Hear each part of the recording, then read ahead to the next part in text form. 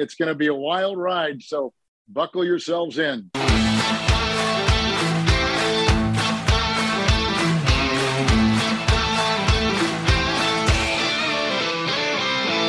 Hello and welcome to Stramash, the Scottish NFL podcast. This is episode 215.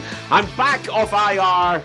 I'm not fully fit, but I'm here because I had to sit and listen to all you lot talking pish for the last few weeks. So getting things back on track, or probably not actually, if I've got any priors. Joining me, Paul Mitchell. You did a great job, Paul, of keeping it going as I was laying in my bed sweating. Yeah, I'm thinking of taking this up professionally. You never know, it might work for me. But welcome back. We're great to see you. And we've got to talk about the dumbest play in the history of the NFL. We absolutely do, and I can't wait. And we've got a couple of old pros to join us this evening. We've got Jamie Borthwick and we've got Ian Stephen. Good evening, gentlemen. Good evening. I would just like to clarify, Cameron, that going by NFL legislation, you were not on IR. You were, according to your wife, on the physically unable to perform list. For the 17th year running. Tremendous. Well played, sir. Good Lord. Yes, so an eventful week 15. Lots done, lots confirmed. There's somebody at home that's spat out their drink, just went, Cameron's married? Yeah, I know. It was a trap. I'm not saying who for.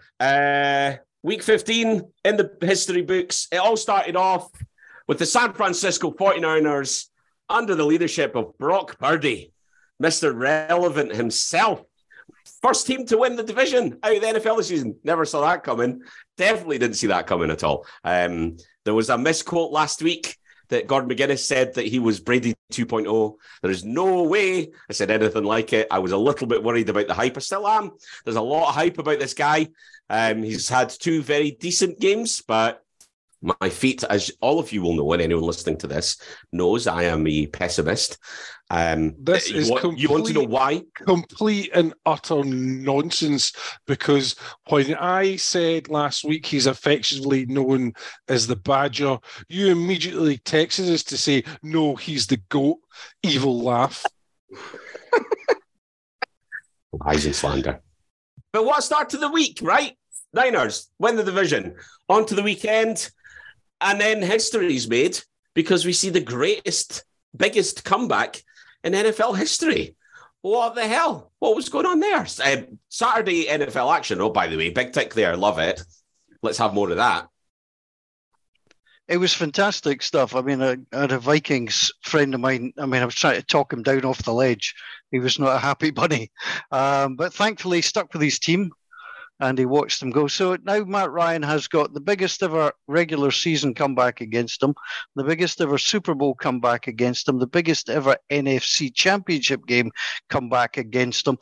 The Colts just, I mean, you wouldn't see that sort of thing in Scottish football. You wouldn't see, say, a team conceding twice in injury time or something to lose a game. But somehow the Colts managed to figure out a way to blow a whole half of football. And watching it, I mean, I don't know what Jamie and Ian think, but some of the play calling was, I mean, not even conservative. It was just stupid. Going for third down and you're not even going beyond the marker on a couple of occasions. I mean, that's just a recipe for disaster. And the Colts looked out their depth in that second half completely. It was absolutely bananas. It was the first time I'd been able to go to the pub on a Saturday night in weeks and weeks, and I was starting to wonder about the strength of the ale that I was being served. As I continually looked up and saw these bananas, special teams plays, just weird decision making, and the craziest comeback of all time. At half time, I wondered if folk were just going to quit and head into town. Because they surely didn't see any way back. It reminded me of the Hearts-Hibs derby when Hearts were 4-2 down, and after 90 minutes, the game finished 4-4. How many people left and then regretted it later? It was just spectacular. Funnily enough, that's exactly the same thing it reminded me of as well. And I was going to mention it earlier on because I was at the game, obviously not a Hearts or a Hibs fan. I was there with my Hearts friend who at 4-2 said to me, let's go. And I stopped him and I went, the game's not over. The game's not over. Now, I'm not in any way claiming any kind of psychic abilities. Mystic Smeg, I am not. But made him stay. And my God, what an ending to a game of football. We'll not talk about 2 injury time goals that happened more recently. That can get in the bin. But that was brilliant, that 4-4 draw. It was sensational. So a great game. But it did feel like everything went so against them. And even the Vikings seemed to battle a couple of really crappy referee calls as well, where they could have caught up much quicker than they did. It could have been done and dusted earlier. But ultimately, they got it done. And we've been questioning it. I mean, Ian, you talked about it first. I think that the Vikings were legitimate. And I think, there was definitely questions being asked with that first half performance. It was absolutely stinking. But the amount of character that they showed, they fought back on both sides of the ball. And whatever was said at halftime, absolutely brilliant. For Jeff Saturday, not a particularly good one that he wants in his column when he's looking for a job next year. But my word, what a Saturday start. Yeah, they then had to spoil it by putting on the Ravens and the Browns. I mean, that one didn't quite sparkle, shall we say. Didn't quite sparkle. It didn't. And Gordon's not here, but I'd messaged him separately through that game because I thought the Ravens were terrible. Like, they were really, really awful. And Tyler Huntley didn't look like a good backup quarterback. I've seen flashes from him previously where I thought actually he was like a Lamar Jackson light, but he looked so out of his depth. Everything looked panicked. It just was a mess across the board. Gordon was kind of been dismissing it on social media. If you've seen it as well, they were playing with a backup against the Browns and what have you. The Browns have not been great this year at all. Deshaun Watson's not been great since he's come back, and he didn't play well either. So I don't know that that's much of an excuse there. There's been a lot of questions about the play calling there. Why did you not run the ball more? They seem to go away from that. I don't know why either, because Huntley definitely wasn't finding anybody. Not helped by a couple of drops by his receivers, sure, but it just was bitterly disappointing. And the Ravens really got to wonder if they're going to be one of the teams to suffer and fall out of the playoff picture. It's not easy operating with a backup. And Huntley, I thought he should have shown a little bit more. But it was one of these games you were waiting for something exciting to happen. And to be fair, it really didn't happen. Just, Cameron, we often touch on broadcasters. I think it's worth to say that Noah Eagle called the Colts game. Now, obviously, his dad's Ian Eagle, so I've no idea how he managed to land the job on the NFL Network. Not particularly great. Ticked all the boxes and roughly what you should and shouldn't do. Nate Burleson wasn't great either. But I'll tell you what, Noah Eagle, compare him to Rich Eisen, who I love as a presenter, who did the play-by-play on the Cleveland Ravens game. He was awful. Absolutely awful. It was like he was presenting a television program, not commentating on one. It was really rank bad. It's a different skill set, right? It's a different skill set to be able to ask the questions and continue the conversation versus talking about the game. And you know what? It's fine. It was on the NFL Network. Opportunity for their guys to get some experience doing it. But I like Rich Eisen. I didn't mind him on the broadcasting. He perhaps wasn't of the level of the pros, but I didn't think it was massively terrible. I think the game was so bad, though, that actually the game was the bigger disappointment. Perhaps I just wasn't picking up on it. And that's where you need a good broadcaster, because a good broadcaster would have got you through that game an awful lot better. The problem with Noah Eagle, they kept talking about big comebacks, and they took forever to tell people what the comeback was they were beating. You were going back to the Bills versus Oilers. It took forever for them to reference that. Whether that was a production decision, they were trying to find pictures or not, that wasn't a particularly good look either. There's it could well be they always have a stats person that's in the booth with them, and if it's a brand new crew, maybe they didn't have a stats guy, or maybe the stats guy they had didn't know how to work with them or whatever. But usually they have that person that feeds them that information, and they'll present it on air. And if it is a kind of brand new commentary team, I think there's a kind of disconnect there. It might not have been the actual commentators on that one, but you would also expect them to know what the biggest comeback is in NFL history. It's fairly well known. Yeah, exactly. So I just thought that was fairly poor. I'm not a big fan of the NFL Network doing their own games. It's not very good. It's a segue, though, into our awards this week, because we'll kick off with the Belter. Patrick Watson has actually given Noah Eagle a nomination for Belter.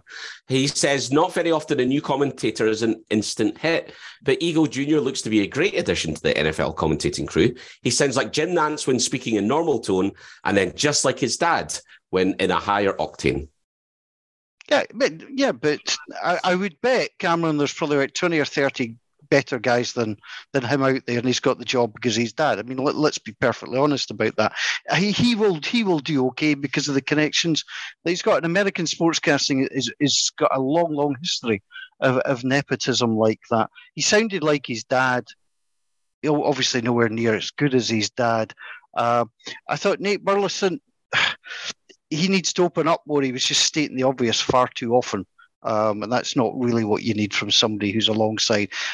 As a pairing, they might grow, but I mean, I think they're on a Nickelodeon game this week, and I'm quite happy if they stay there for quite a while. Okay, let's dip into the award nominations, because there's actually quite a few belters in here that will get us talking about some of the matches. We've already talked about the Vikings, and there is a plethora of nominations here. A number for the Vikings themselves. Sarah Taylor, Ian Brown, Mark McEwen. Lauren Callahan gives it to the second half comeback. Johnny Bailey, David Dryborough. All of them giving it to the Minnesota Vikings. Johnny Bailey says, what a special comeback we witnessed on Saturday night. Just when we think we've seen it all in the NFL, the biggest comeback in history occurs. I don't support either team, but was buzzing after that. An incredible match. So much so that I had to watch the miscuing Ravens get bitched off by the Browns to help me get to sleep. There's a couple of nominations. KJ Osborne gets one in particular from George Jackson. Now, it's not how you start, it's how you finish. Phenomenal record-breaking comeback where most of the teams would have switched off and went to damage control. KJ Osborne had an outstanding game as well. And I reckon the strongest point in that offense on the day, despite Jefferson being great as usual. And Brian Daniel gives it to Cousins. As much as it was a mess in the first half, he got his shite together for that record comeback. So obviously there's a number of people that you can focus on. The defense did a particularly good job in the second half, disrupting them as well. Beyond that, there's a couple of nominations for Jacksonville. Obviously, overtime victory there against the Cowboys. Did both of you guys, Jamie and Ian, a favour? I'm sure you enjoyed that one. Doug Peterson gets a nomination from Darren Barry. The Jags have won once in 113 matches when down by 17 points before this week. So for Doug Peterson to put a rocket under them and convince them that this is their time, and against the high-flying Cowboys, absolute belter.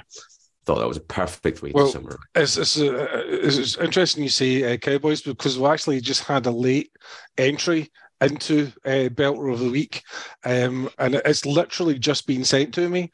It is actually Hollis Thomas nominating himself, sending us a video clip. Well, you can't see, I've got the way my screen's set up. He sent a video of himself smashing up Larry Allen and then tackling Emmitt Smith twice. It did happen like 25 years ago. I think he wants to nominate himself in the awards.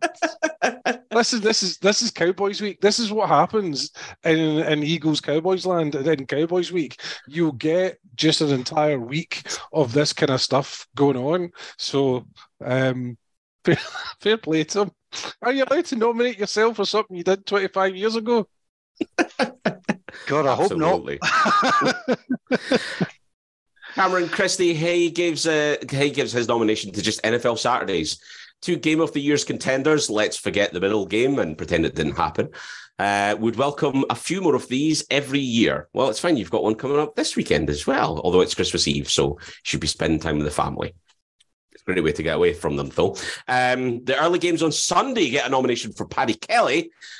That brief period where every game was a one-score game was great viewing. You had a Super Bowl favourite, Chiefs toiling in Houston, the Eagles on the ropes in Chicago, Cowboys pissing away a good lead, and the Saints and the Falcons trying to avoid winning and getting in contention for the playoffs.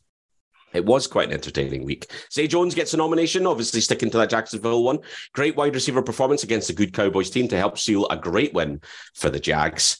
Number of nominations for the Jags. Rashawn Jenkins gets one from Stephen Bryson, an NFL first of 18 tackles and 2 picks in the same game, the second of which was a walk-off pick 6. This was his first ever pick 6, and it kept the Jags in the divisional hunt. Good work. And Matt Ryan gets one from Reese Nunes. He's a record breaker. He was present for the biggest ever Super Bowl comeback and the biggest ever regular season comeback. Some QBs just fade away, but not Matt. Who knows what other records he could break this season? Well, he's not going to break any more because Nick Foles is starting this weekend for the Colts. So the only thing he might break is the bench. 2 other nominations. Justin Herbert gets one from Alex Beaton. He didn't have a great game overall, but did at the end when it mattered to get the win, and also becoming the first QB in history to have 4,000 passing yards in each of their first 3 seasons. Definite belter material. I particularly enjoyed the Chiefs fans getting salty about this one on social media because they all came back with, but Mahomes didn't play in his first season, so it's not really a relevant statistic. Of course, it's a relevant statistic. Sit down, Mahomes will break all the rest. Damn it. Well, and then Jason... Was that you or Ian Eagle there? Sorry, I was getting confused. That's just exactly what the good people of Kansas City sound like. Exactly. Yeah. It's a local accent. And then Jason Hoffman, he puts his Josh Allen. He put the team on his back and did what he had to do to win. Without JA-17, we lose the game. With him, the Bills are still AFC number 1 seed, a step away from AFC East champs again, and the first AFC team into the playoffs. There was a number of other stories told. Gentlemen, is there anything else that you would like to put into contention for the Belter this week? Yeah, I think we've got to give some love to the Jacksonville Jaguars, as you say. And I think the difference good coaching is making, and Trevor Lawrence is coming out. I mean, 17-point lead, that Dallas had. That's not easy, given, the national spotlight. It was the big game. And I just thought the Jags are showing real signs of life now. It was good to see the stadium full. I know a lot of that would have been Cowboys fans as well. But no, I was just really impressed. If you are allowed to nominate yourself, I could nominate myself. I watched the Saints-Falcons, so you guys didn't have to. And that's going above and beyond for this podcast, given the way the Saints or Falcons are playing this year. We salute your service. Listen, we called the Cowboys-Jags game last week in the podcast. We said it was going to go down to the wire. We said it was going to be a fantastic quarterback performance. It was going to win the game, and we were right for the first time ever. And the other big story I think that comes out of the week is obviously the NFL have opened up an investigation into the Denver Broncos and the drugs that they were taking, because, well, obviously they were taking something because they scored over 20 points. It's because Russell Wilson wasn't playing. That's what's happened there. Just teeing it up for you. I'm going to give a nomination that's a collective. I'm going to give it to our 3 Scottish NFL players this weekend because we saw a David Ojabo debut. Now, he didn't get a huge amount of snaps, but he was out there. Definitely saw him at least once. Actually, it was the first play that I saw when the game flipped over from the end of the Colts-Vikings. First thing I saw was David playing off the edge. It was a 3rd and long, so of course he's doing the pass rush. Also, credit to Gano and Jamie Gillen, especially Jamie Gillen on the back of that dropped punt where he was under a lot of heat. 5 punts, 3 inside the 20, 2 inside the 10, instrumental in that performance. Also, Graham Gano, 2 field goals, both of them over 50 yards, or they were bang on 50 yards, I think. He's now 7 for 8 on 50-yarders in the 2022 season. I think tremendous to see our Scottish NFL players performing really, really well. Anyone else got anything to add? We're not allowed to talk about Willie McGuinness, are we? You could talk about Willie McGuinness if you want to. Might be a bit random, but it's an arresting story. That's probably about all we can say.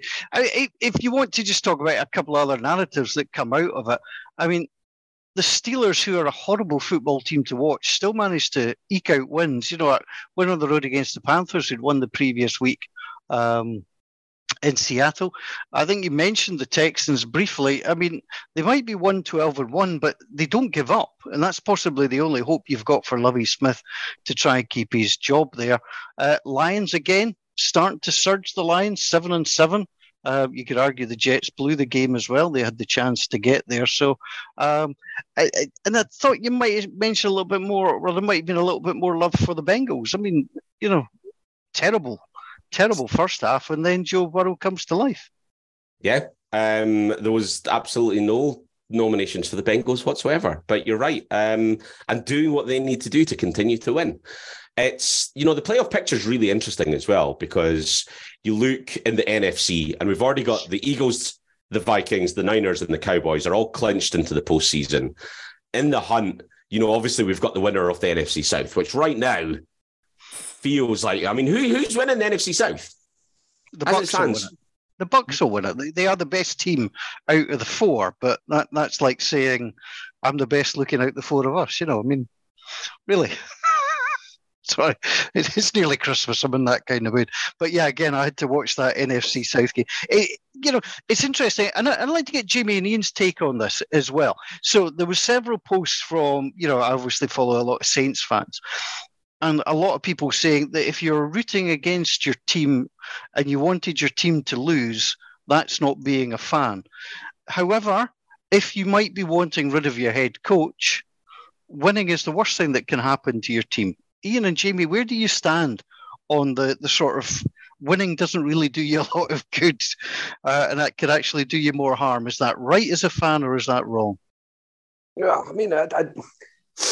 that tends to be the sort of like, I'm a bigger fan than you and I'm a more true fan than you nonsense that goes on the internet. I think it's perfectly acceptable to be at least open to your team losing, because there's always advantage to be had, whether it's getting rid of your head coach, whether it's getting in position in the draft, whether it's just having a good laugh. And I've had plenty of that in recent years with the New York Giants. So, but the thing is, when they do win, you're still happy. Yeah. Even if you're like, actually, wouldn't bother me in the slightest if they take a doing here. Then they pull a win out of nowhere. You're like, yes, brilliant, fantastic. So, other than that, it's all just a pissing contest as to with fans on the internet, isn't it? Indeed, it is. One question for you as well, Jamie. I went back and listened to, because we've put out an advert. We will be recording our 3rd annual Pishtcast next weekend. Yeah. But went back and listened to last year to pull out some of the highlights. Now, nobody will be surprised to hear that it was Charles Patterson that cast the aspersion, but it was Charles Patterson that cast the aspersion and commented about how what it feels like to be Jamie Borthwick and not having any football to worry about in December. You said last year, normally by December, you're not even watching anymore. How nice is it for you to still be watching and be in the hunt? It's been wonderful all year, to be honest, particularly just given the state of the roster, the state of the cap space that Joe Schoen inherited, and just knowing that this year was going to be so tough, to watch them go out and play as hard as they've been playing and as relentless as they've been playing has been absolutely amazing. And I think that the win on Sunday puts them in an amazing position to get to the postseason, which I did not see coming. So it's been fantastic. It's been brilliant to, actually, like after watching them on Sunday, to go to bed and kind of lie there thinking about, well, what's year 2 going to look like? What's year 3 going to look like? And actually understand that there might be people who know what they're doing in charge of your team. I mean, I almost have to whisper that to myself. I almost have to whisper it to myself. But that's the feeling I get. How do you feel about the goatee? Dayball obviously sporting a goatee. He's getting confident. Do you think it's a good move? Do you think he's asking for trouble? I think I feel the same way about it as Dabes does, because he clearly hates it, but he wanted to do something to snap their kind of poor run of luck in prime time, I think, is as he put it. And now he's going to have to keep it. Poor man. I don't think I've ever rocked a full goatee myself. Well, I think now's the time, Jamie. I think you've got to follow him. You've got to follow your coach and go for that goatee look. I would, but I've tried it once before, and it didn't end well. Not many people would mistake me for Brian Dable walking down the street, but I can work on that. I didn't mean shave your head. That wouldn't look good on television. Certainly not your boy. Interesting that's the only difference that you thought between Jamie and shave the head. Can I finish my sentence and stick a couple of pillows up your jumper as well? Okay, there we go. Come on, I'm getting there. But the goatee in solidarity. He's got better taste in hip hop than me, and I'll give him that. Okay, who gets our belter of the week? Is it the Vikings for that comeback? Is it Jacksonville for that amazing win over the Cowboys? They had their own comeback. I think it's Trevor Lawrence. Trevor Lawrence, just simply because they played the complete game. Dallas were still trying to score on them. I mean, the Colts just melted. I often think when you've got such a great comeback in the second half, what were you doing in the first half? Which always to me counts against. So I would certainly be saying Lawrence. Okay, Jamie, Ian, it's got to be the Vikings. It's got to turn around in a historic manner in the way that they did, and just to come off that field looking and feeling like guys who are going to go really deep into the playoffs. It's kind of been the story of their season in microcosm. People thinking, nah, there's no way that they've got this, and they do. I think it's impossible to look past the Minnesota Vikings this week. Ian? I think it's the precipitation in Northern New York that gets it for me. Most enjoyable game of the year on Saturday night with the Bills. But since nobody else really touched on it from our viewership, I would definitely have to go with the Jaguars. Oh, the Jags. So that's 2 for the Jags. I was going to go Vikings as well, I'll be honest. I have to say, I think that's an amazing comeback. Do we share it? Do we give the Belter Award to great comebacks, seeing as both teams did that? No, we be brave and we put our big boy pants on and decide which was better, because that's how this game works. But it should be pointed out that you've got the casting vote because you've got the microphone and the buttons to mute everybody else. So, okay, I'm going to be swayed because I think you've just made a really good point about both of them did it, big boy pants, and I think that the Jacksonville Jaguars did that comeback, though not as big, but against a much better team that are very much playing for something. So I think that walk-off pick 6 was huge. Fine.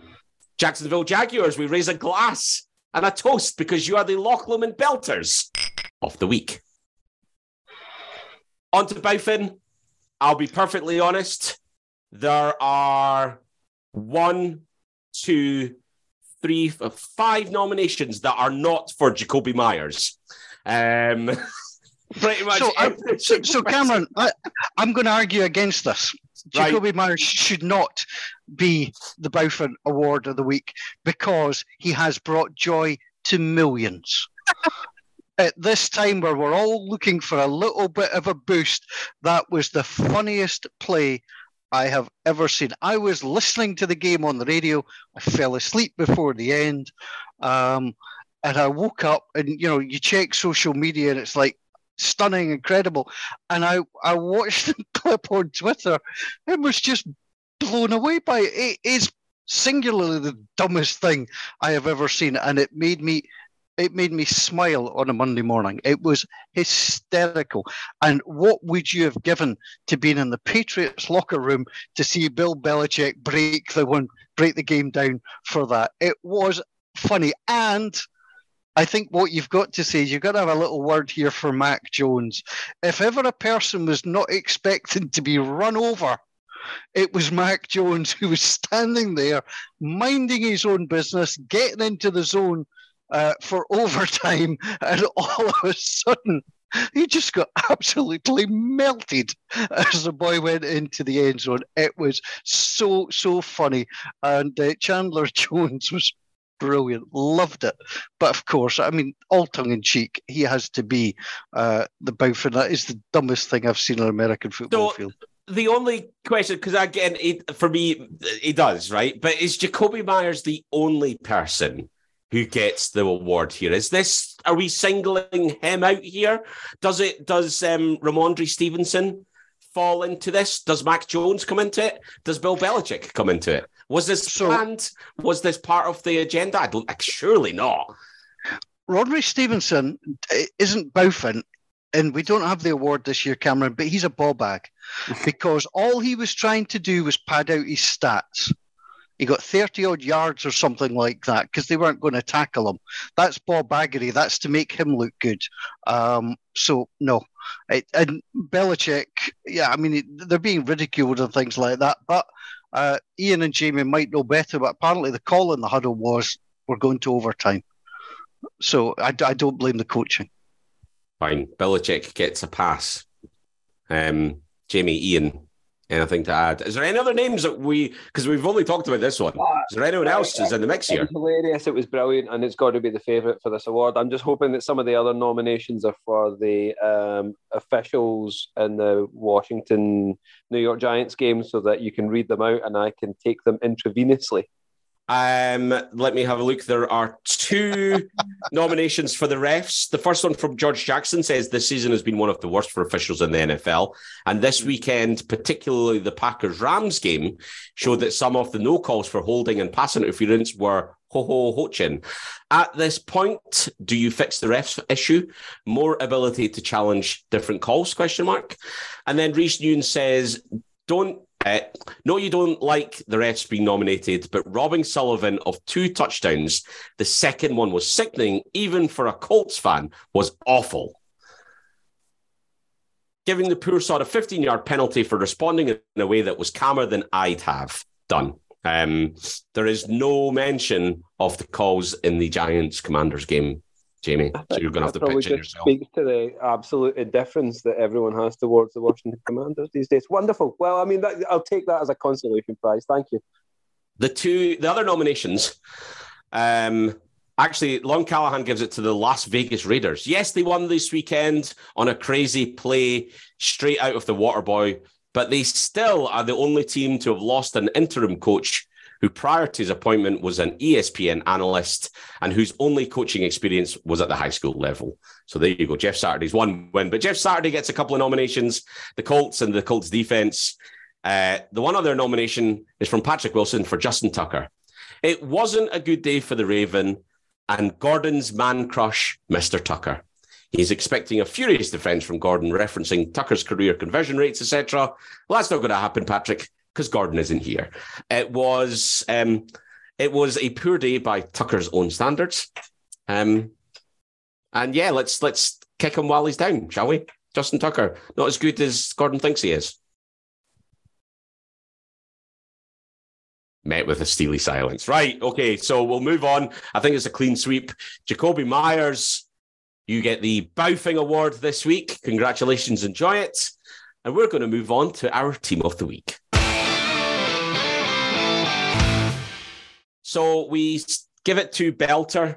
We actually gave the Jags the Belter, so I don't think Trevor Lawrence automatically goes in here. So who is our quarterback of the week?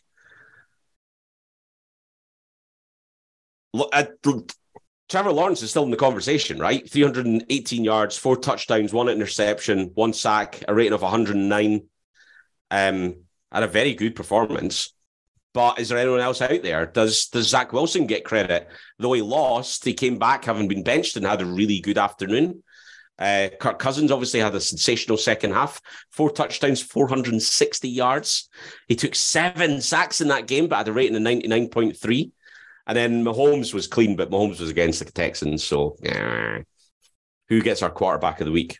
Josh Allen, I think, is in the mix as well. 300 yards, 4 touchdowns, no interceptions. Yeah, Jalen Hurts as well. Find Jalen Hurts do a couple of interceptions, but I thought Hurts played particularly well. I don't think Hurts is in there because he zigged when he should have zagged, and he's got himself a little shoulder sprain that's causing consternation. Yep. We might get some Minshew mania on Christmas Eve. Always enjoy a bit of Minshew mania. He's questionable as well, though, coming into this. No, he was at Mike Leach's party. Oh, right, okay. Right, okay. Sorry. Show some respect, Cameron. Sorry. It's fine, I'll edit that bit out. So, quarterbacks then. Josh Allen is a decent shout, especially given the weather, the conditions there. That was not a fun place to play football. Brock Purdy was awesome as well. He's the second coming of Peyton Manning, I think. He's 117 rating, solid, but yeah, not enough touchdowns thrown, to be honest. I'll open the floor. I came in thinking Trevor Lawrence because he's been doing it for a couple of weeks now, and then really put it together against an excellent secondary and under pressure.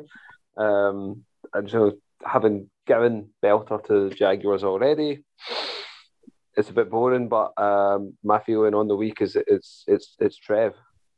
Okay. Does anyone object to Trevor Lawrence? No. The notable mention for Josh Allen? Fine. It wasn't a gimme, but he got it nonetheless. Trevor Lawrence is our quarterback of the week. What offensive line is he behind? Good question. I mean, it depends. Again, the easy one is the Vikings for the way they played in the second half, the protection that was given to Cousins. But again, where were they in the first half on that? So again, it's almost an incomplete performance. Interestingly, I didn't think the Lions were under too much pressure by the Jets, who are a half decent defense. So I think they're worth a look.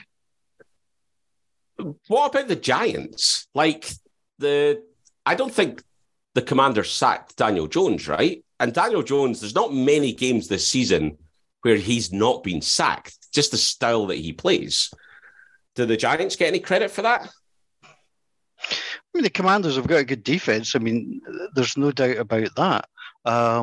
In fact, I'm just looking at it is the first time he's not been sacked. I've just had a look. It's the first time he's not been sacked. So he got sacked 4 times again. He got sacked 4 times the last time they played the Commanders. 4 times against the Eagles, 3 times against the Cowboys, twice against the Lions, 5 times against Seattle. No sacks against Daniel Jones at all. The Giants got to get credit for that, right? He still got pressured a lot. I think a lot of that comes down to Daniel Jones, at least as much as the O-line stepping up a little bit.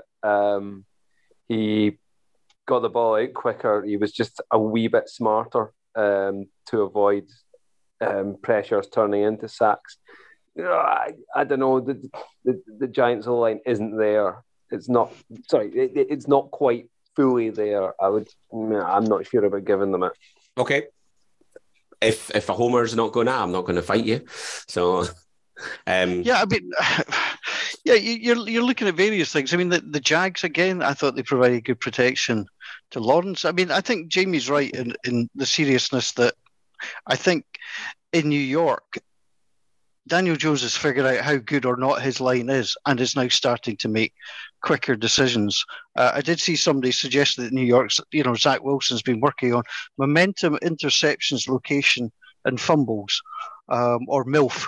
For short, that's the one that's he's trying to keep himself going. He's actually got quite a decent line, and the point I'm trying to make is I don't think he's working to the line. He's not getting rid of it quickly enough. I don't know if the reads are there quick enough. But again, I mean, we went with the Jacksonville Jaguars. I would argue the Jacksonville Jaguars for this again. I don't have any objections. Nope, that's fine. Fine. Trevor Lawrence playing behind his own line. As we move to our receivers, there's an argument that says that he's going to have one of his receivers out there as well. Zay Jones with 109 yards of 6 receptions and 3 touchdowns. So half of his receptions were a touchdown. A phenomenal performance. Again, not a name you expect to see at the top of the list by any stretch of the imagination. Other contenders, obviously, A.J. Brown, 181 yards. KJ Osborne had a great performance. We talked about that earlier, 157 yards, touchdown. CeeDee Lamb, Devonta Smith played well. Justin Jefferson, Jalen Waddle. There's a few others up there as well, done particularly well. Who do we think is the 3 that we want to pull out for special recognition? Are we putting Zay Jones in this? I wouldn't have a problem with that. I'm not hearing objection, so I'm putting Zay Jones in. Right, who's the other 2? Ian? Do either of the Eagles wide receivers make the team of the week this week? Listen, I'd argue for both. I mean, for Devonta Smith, it's not just the stats that he puts up, but it's the actual catches he makes. He's like a slighter version of DeAndre Hopkins with some of his sideline catches. And A.J. Brown was just absolutely phenomenal. The teams don't even turn around and look for the ball now when A.J. Brown's going deep. They just panic. They literally just panic because they can't stop him. I thought his one down the line was particularly good, to have the awareness to keep himself in bounds and get extra yards. I thought it was particularly good. Well, I mean, 181 yards is very difficult to overlook A.J. Brown. What about KJ Osborne, CeeDee Lamb? I'd make a case for KJ Osborne, just coming up with some incredible plays in that second half. And there were big ones, sort of third downs and a big chunk plays that gave them that crazy momentum that allowed them to fully complete that comeback. We do like to give the award to people that don't often win it. And I think that Zay Jones, KJ Osborne are not names that we're going to talk about most weeks. And therefore putting them in there feels like a special recognition for what was an exceptional week for both of them. Fine. Okay. I think that's fine. AJ Brown, KJ Osborne, Zay Jones. Who is our running back? Ramondre Stevenson tops the numbers with 172, but does he make himself null and void for that ridiculous,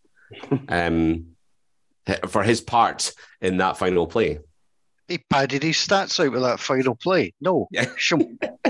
Swipe left or swipe right, whatever it is you're supposed to do to get rid of someone.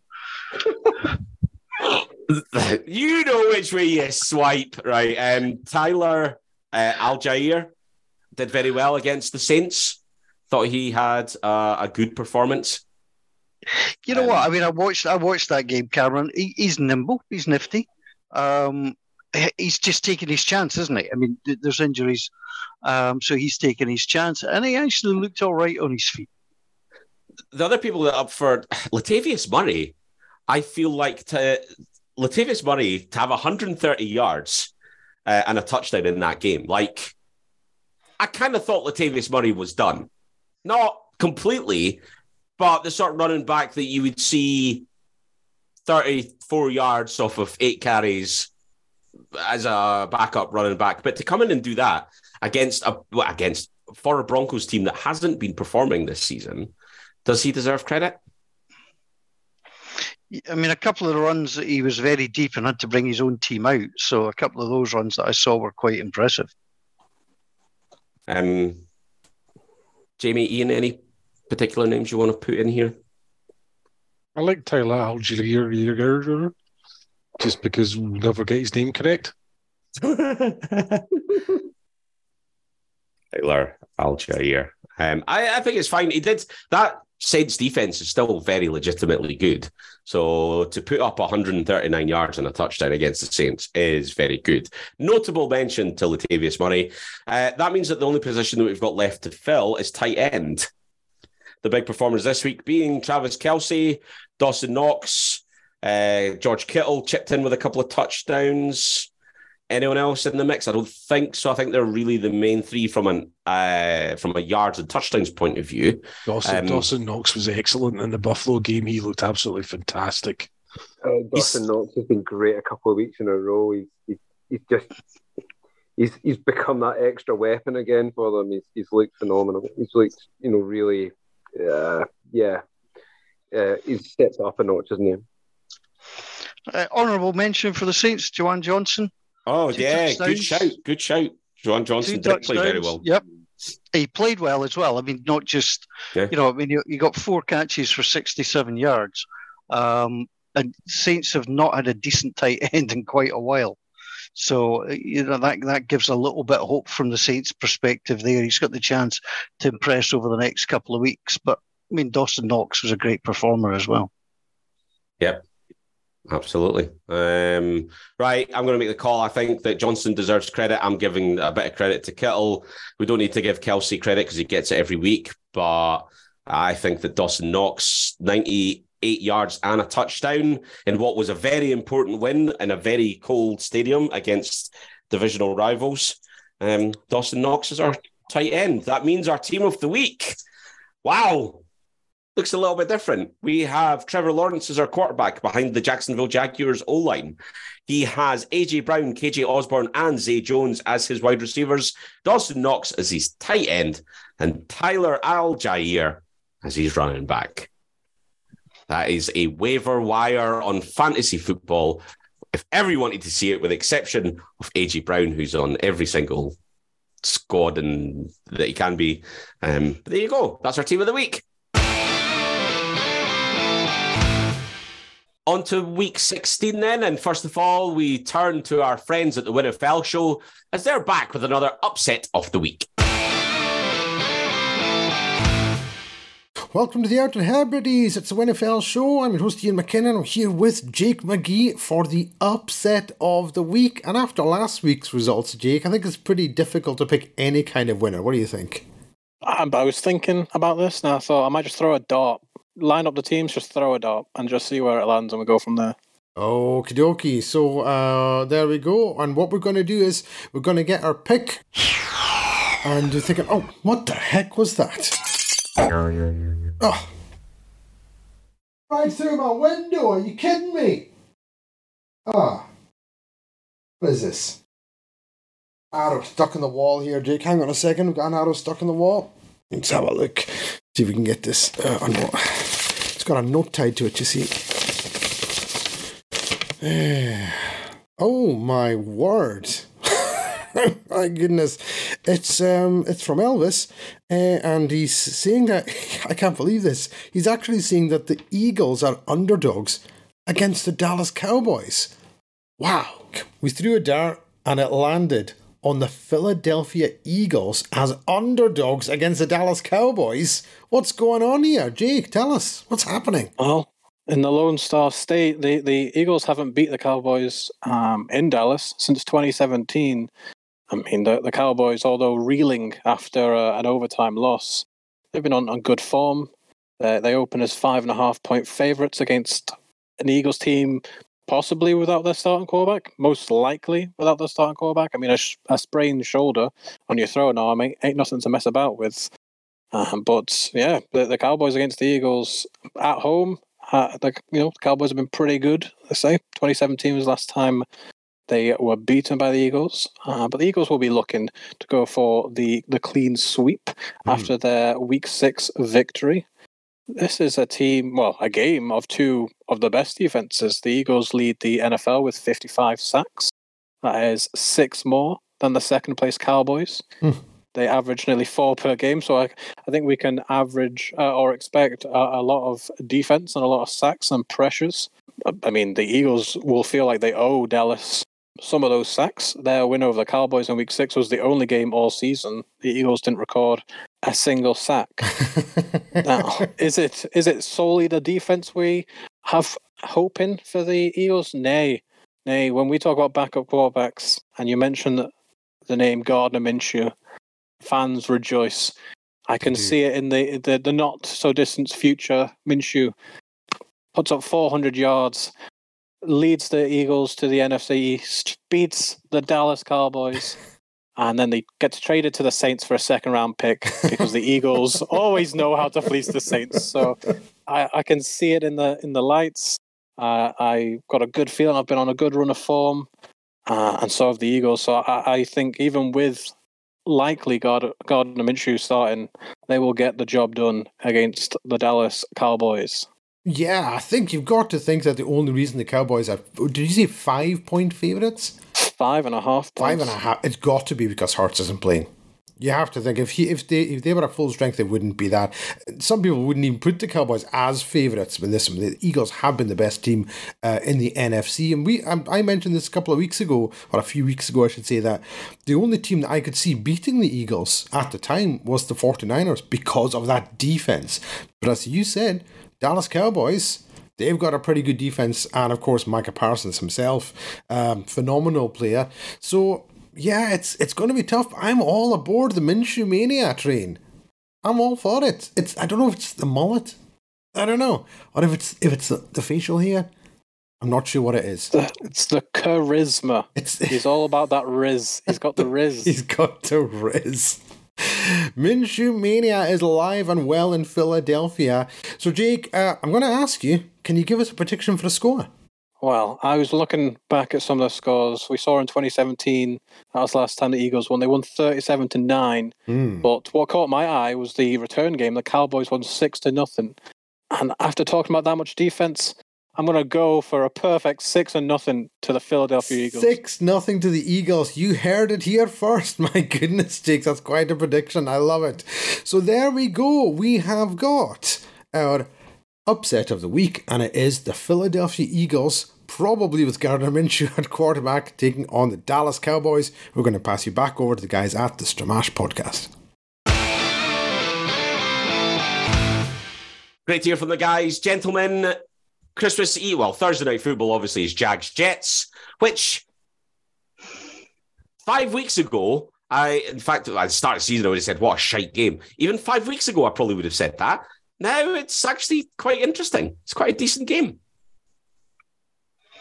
Yeah, I mean, you're certainly going to tune in to watch that one. I mean, it's interesting, isn't it? You know, Trevor Lawrence, Zach Wilson, toe-to-toe. Tell you what, the Jets, it's interesting. The coach basically came out, Saleh came out and said that Zach Wilson is being picked apart unnecessarily by the media. Everything that he does is being picked on and examined, and he mentioned something weird about coffee and all those sorts of things, and I'm like, mate, it's New York. The media are ferocious. What part of that did you not know? And if you are going to have, the positions in New York sports, you're looking at Yankees pitching, and arguably their center fielder, because that's usually the way it goes on. And Judge just signed a massive deal. The Mets don't get the same amount of attention, despite the fact they are spending horrendous amounts of money. You're talking even basketball, etc. with the Knicks. You're talking the quarterbacks of the two New York football teams is where all the pressure and all the spotlight goes. What part of that does he not understand? And if Zach Wilson wasn't ready for that, they shouldn't have drafted him. I thought he did well to bounce back, though. I genuinely was surprised that he did as well as he did. He took his opportunity. But the game's interesting because if we look at the playoff picture right now, obviously the Jets are one game behind the Dolphins. The Jags are one game behind the divisional leaders, the Titans.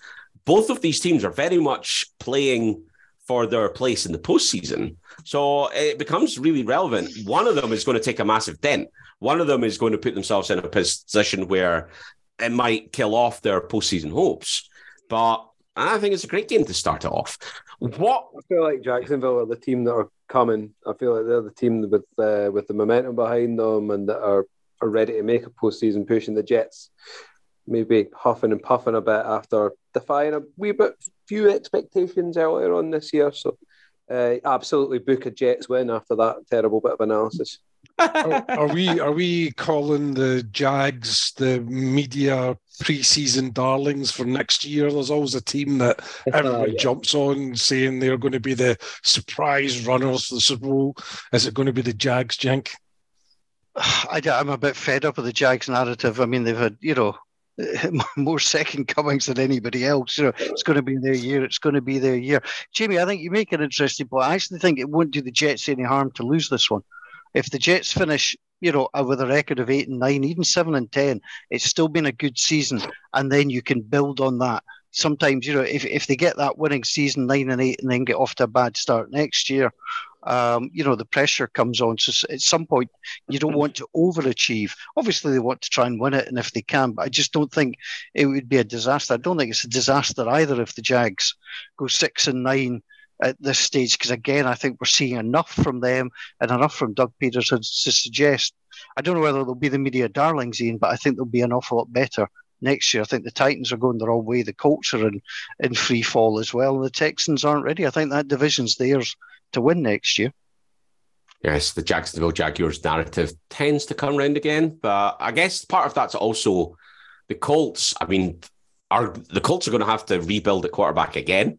The Titans cannot continue to just lean on Derrick Henry. And I don't think there's enough for the Texans for them to take a big step forward. There's a real chance for Jacksonville to step up and take that division. I think the Titans should lean on Derrick Henry. I think all other 10 players should stand behind him and push as hard as they can when he's running with the ball. I think that is their offense for the next 5 years. I'm trying to remember the play now. There was one particular quarterback sneak. I'm trying to remember who it was. I can't remember. But from the top-down view, it just looked like a scrum. Eagles. It was the Eagles one? It was the one where it was Jalen Hurts. It was Hurts going in for a touchdown. It's when the nose tackle lined up with his helmet under Kelsey's head. So Kelsey was looking down at the back of another player's helmet. And in fact, there's about 3 or 4 of the other team offside. And to be fair, the officials did actually call it. So well done, noticing somebody's offside as he lies underneath his opponent. But I've said it before in the podcast. I think the competition committee is going to look at quarterback sneaks for next season, because it literally is now like a rugby scrum, even to the point of both players. You know, the way they kind of lock up and they kind of, if the scrum's not right, it folds and they all go down and it's dangerous. It's starting to look like that now. Yeah. Yes, it really stood out like it was just a scrum. It was wild. Okay, this week, obviously Saturday is Christmas Eve. We've got a near full slate. Red Zone is on Saturday this week rather than Sunday. I guess the first question is, will you guys be sitting on Christmas Eve watching the NFL, or will you be watching Elf or something else? Some of us are working. Will I be watching Philadelphia, Dallas?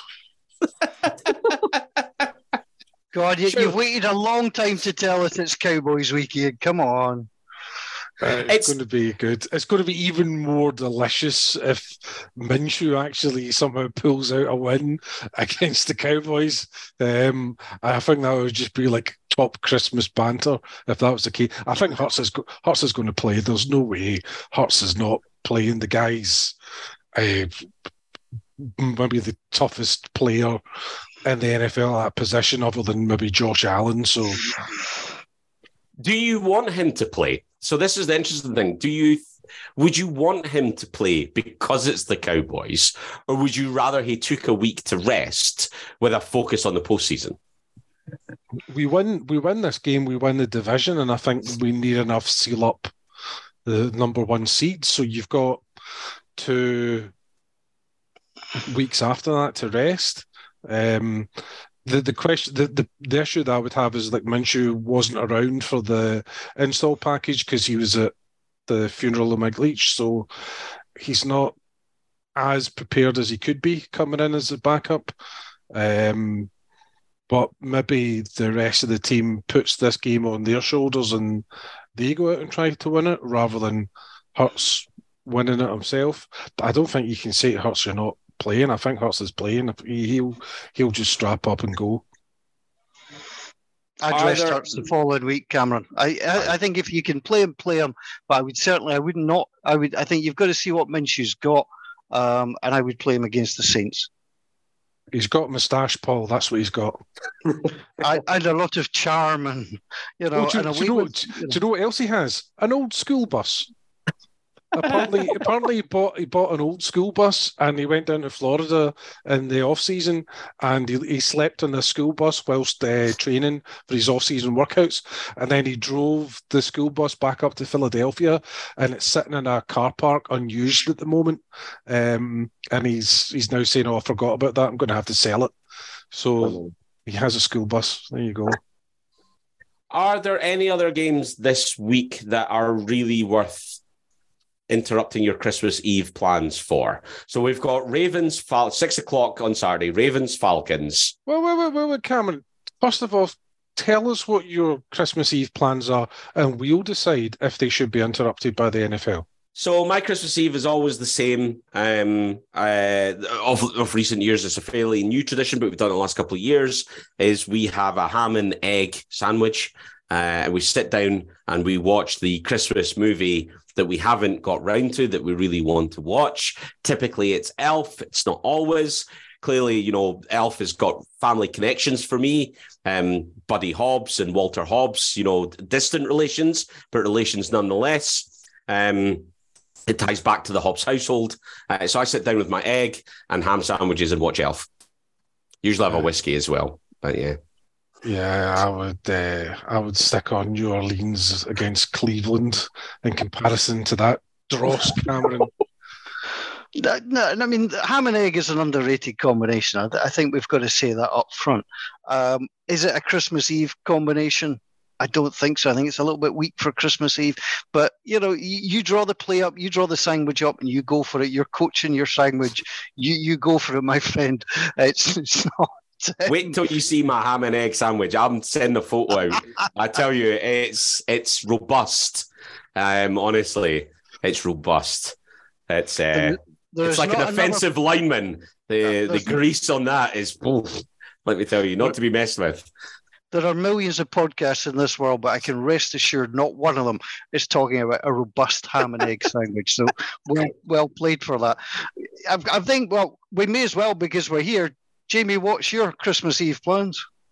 See, normally we go down south to my partner. So Christmas Eve, first time in our house doing it here. So I'm really, really hoping that the kids off to bed by 7 o'clock, and then I can claim the living room to do all my Christmas wrapping in front of the NFL. But whether that plays out that way, I think the odds are slim. On the note of Christmas wrapping, I was driving whilst listening to a Christmas playlist, and up popped the which I wasn't aware of, the Run DMC tune, Christmas in Hollis. Yeah. So I felt if there's ever one place that I wouldn't want to spend Christmas is inside a £350 former NFL defensive lineman.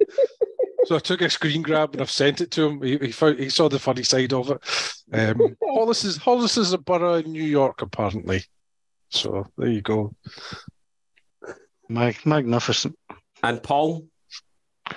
It's all work and no play for me, Cameron. I've got a radio game on Saturday, and I've got some TV work on Saturday evening. And then hopefully, if I can get that finished, it'll be around to watch night at my local church, and hopefully see Christmas in that way. So that's the plan. So there you go. So what are we missing out on? Ravens, Falcons, Panthers, Lions. I guess, do you know what? Ravens, Falcons relevant because the Falcons are not out of the race to win the division. Ravens still in the playoffs as things stand. Panthers, Lions, similar. Panthers still kind of playing in the division. Lions fighting back. Chiefs, Seahawks is a... Can I rewind you to that Panthers game? And they've been running the ball brilliantly. They've won 3 of their last 4, and against the Steelers, they decide they don't want to run the ball. 16 attempts, lowest of the season, 21 yards, clearly not working. I just couldn't figure that out watching some of that game, why they weren't getting the same gaps and why they abandoned the run game so quickly. I know they were behind, etc., etc. It just seems to me they took what they were best at doing and didn't do it against the Steelers.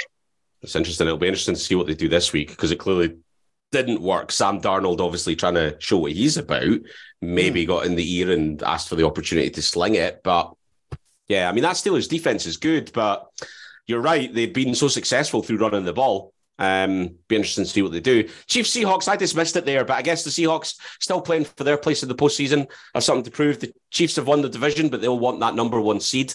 Therefore, they've still got something to play for. Browns, Saints, Browns still in the mix. Saints could still win division. All to play for both teams there. Titans, Texans is the first one that we come up where there's nothing for one of the teams because the Texans are done. The Titans obviously still have to win out because they don't want to lose out to the Jags. Relevance. Patriots, Bengals. Bengals obviously looking to finish as high as they can, secure that division. Patriots could still make the postseason. Vikings, Giants. Vikings and the Giants. Vikings obviously won the division, but they'll want to get as high as they possibly can. Don't want to lose that number 2 seed that they'll probably get. Giants obviously still playing for their way in the division, something for both teams to play for. Bears, Bills. Bills trying to obviously get that number 1 seed, so they want to win. They still need to clinch that division. Bears probably nothing to play for. Niners, Commanders. Niners playing for as high as they possibly can. Commanders still trying to get into the postseason. Currently there right now. We've talked about Cowboys, Eagles. Massively relevant. So the first game that we can officially switch off for is Sunday Night Football, Steelers, Raiders, because nobody gives a shit. Yeah? Don't sit up for that. Go to your bed. Santa will be raging. If Santa finds you watching the Steelers Ravens, he's taking your presents back. You don't deserve them. Sorry. Yeah, the only reason to watch that, of course, is the poignancy that the Raiders, Steelers, of course, the immaculate reception, 50 years, and the loss of Franco Harris this week, passing away. The Steelers, I understand, were due to retire his number at that game. That just takes on a different poignancy altogether. Which is such a shame. You know, if anybody's been watching the NFL Network today, you know, it's all been about Franco Harris and watching, you know, how he ran. And, you know, not only was a good player, you know, they say an even better person, former Walter Payton Man of the Year winner. What a loss. What an absolute loss that is. Absolutely. And I think that'll be poignant for them to pay tribute to him for sure. And yeah, you've kind of made me look like a bit of a dick there, Paul. So I appreciate that as well. You've already made fun of Mike Leach having a funeral this week. I mean, poke fun of Franco Harris dying, and on you go, Camden. Give us your best material. I genuinely thought you were absolutely fine because you talked about the game and you were absolutely spot on. I was sitting here ready to make a peeling lump of coal joke, but no, I can't now. That's fine. I just feel bad and guilty. Oh well. Go on, say something offensive about the Packers Dolphins. No, let's not. So Sunday then, yeah, Packers Dolphins. Packers have slim hopes for the postseason, but they're not done yet. Dolphins obviously still trying to win theirs in. Rams Broncos is a complete dud. So there's again Christmas night. Don't bother. Cardinals Buccaneers. They've been kind to the NFL. They know that everyone is going to be sitting in a stupor of whiskey liqueurs and too much turkey, and they've just said, don't worry about it. Don't tune in. Just have a wee nap on the couch, relax. Try and play with that present that you don't know what on earth it is exactly, and the instructions are not in English. That's where you sit down and try and figure out why it keeps buzzing when you switch the button on. I think to try and rescue Ian here, I think it will be a real test. If somebody suggests to you that they turn on the Broncos-Rams game, they're simply not pished enough. Yes, so, you know. And then it's Cardinals, Bucks, Colts, Chargers. It's fine. I'm glad we're doing the Pish cast next week because we can touch on some of the headlines and we can get on with the nonsense. We will be coming out to you on social media, particularly on Twitter, asking you for your questions. We got some absolute crackers last year. If you want, you can go back and listen to last year's Pish cast. We'll all be getting together. That should be available at some point on the 28th of December for you to listen to. I apologise in advance for any nonsense that goes on there. But gentlemen, that probably brings us about to the end. Any other headlines that you want to touch on before we wrap up? One thing that has happened since we've been recording is Rob Gronkowski has tweeted to say that he's a kind of bored. Do we see Gronk coming back for another postseason run? When you say he's a kind of bored, like Two Short Planks. Yes, he's a kind of bored. I think when you look at Rob Gronkowski, if you look at some of the commercials, and I watch some of the American TV coverage of the NFL, you know, you see former players and things like that who are just natural actors, and Rob Gronkowski isn't. He's not. It's terrible. Any other news items? A couple of reminders. Then we'll do. We're giving away a bottle of whiskey. We need to pick a winner. Jamie, you've not done this for a while. Number between 1 and 22, please. 12. Number 12. Congratulations to Alex Beaton. Alex, you're the winner of a bottle of Loch Lomond whiskey and 2 tumblers. If you didn't win, we've got good news for you. because we're actually selling a few bottles this year as well. Make sure that you visit Loch Lomond Whiskies and look under the shop for the sponsorship editions, and there you will find Stramash. Or check us out on Twitter, because we'll have a link there. Fantastic opportunity to buy a very limited run of bottles. We have a set number. More than half of them have gone, so we're into the point where the Vikings come back now. But an opportunity for you to buy a bottle, have a bit of history, because it's worth having. And you can buy a couple of tumblers too. £50 for the bottle, £60 if you want the 2 tumblers too. And if there's anybody that's a Cowboys fan or a Commanders fan or a Giants fan, and you buy the whiskey, possibly by today or by tomorrow, then you will force a Philadelphia Eagles fan to actually come out in the cold and the snow and the wet and personally hand deliver it to you, because he has made that promise. So if you're sick of the Eagles dominating the NFC, get your revenge by buying some whiskey and forcing misery. Yes, the misery of deliver it. He wants to be involved in something hedonistic. You know what he's like. He's always got women with fake boobs surrounding him, and that's his kind of Christmas. He doesn't want to be out trolling to places like Airdrie or whatever, somewhere in the east. I don't know, Dunfermline. There you go. Beijing's in the east. But yeah, do buy a bottle of whiskey. The other one as well is we've got our live events coming up at the end of January, Ian. We have Dante Hall, the X Factor, the human joystick, coming over to Scotland to join us. We've got a live event on Friday where we'll be having a sit-down chat with Dante to go through his history, get that opportunity to have that one-to-one, ask him questions and hear what he's got to say. Obviously, his time with the Chiefs, his time with the Claymores, his time with the Rams.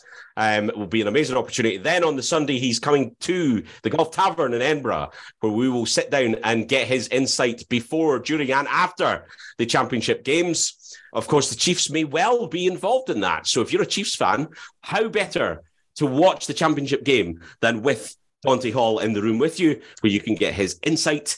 Very excited about that one. Tickets still available. Listen, it's an investment. You buy the VIP ticket, then you're allowed to bring along as much memorabilia as you want. Well, not really. It's two. I think about two. I'm not going to say as you want. Then you get somebody coming along with like 400 Dante Hall stickers. You bring along within reason a couple. So, for example, you jump into Sports Direct, you pick up a football for 10 quid, you bring it along, Dante signs it. It's already worth triple the value of the ball and the ticket. Yep. You are officially the football equivalent of a crypto millionaire. Yeah. And now here's Paul going to explain to everyone exactly what an NFT is. Paul, over to you. Well, it's a non-fungible token, but we won't go into that. I'm quite happy to sign any footballs as well to half the value for you, or at least we'll probably take it down by 95%, to be fair. Have you ever been stopped and asked for an autograph, Paul? Honestly, yes. Oh. Jamie, have you ever been asked? Yeah. Ian, we're doing something wrong. Someone bought me a pint of Guinness because they heard my voice once, which was an amazing experience. I was like, this is great. I've been asked twice. Once was when I was in Singapore and somebody asked me to sign a tile because they owned a tile warehouse, and I predicted something in the Euros in 2000, and they won something like $20,000. So I signed a tile for them. And the other time when I was walking out of Tynecastle, just behind who's that player that scored in the 5-1 cup final, the Czech player that they all love. Rudy Skacel. Yeah, I was walking behind Rudy Skacel, and people thought I must have been a Hearts player because I was walking behind him. So they all thrust out there. Their books really exciting. So I just, there you go. There you are. Don't even say my name, just sign something random. I've ruined a small child's day, but never mind. Talking of ruining days, Trace McSorley will start at quarterback for the Cards against the Bucks. So if that Cards-Bucks game wasn't doing it for you, Trace McSorley now slotting at quarterback. Oofed. Something to stay up late for. Right, I think that's just about it. Then that's everything for episode 215 of Stramash. Thanks for taking the time to listen to this. Sorry for our end of season waffling and pish. It is the Christmas season after all. We've got half an eye on that.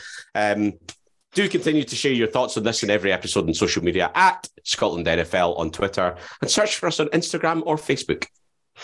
All those social media channels, but keep listening to the podcast and keep sharing it with your friends as well. Remember, of course, the events come up in January.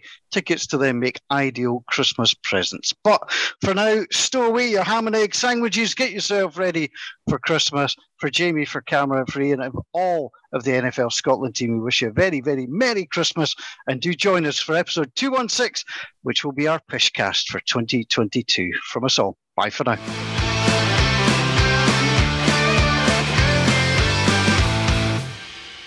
I've totally fucked that up. That's been a couple of weeks of not doing it.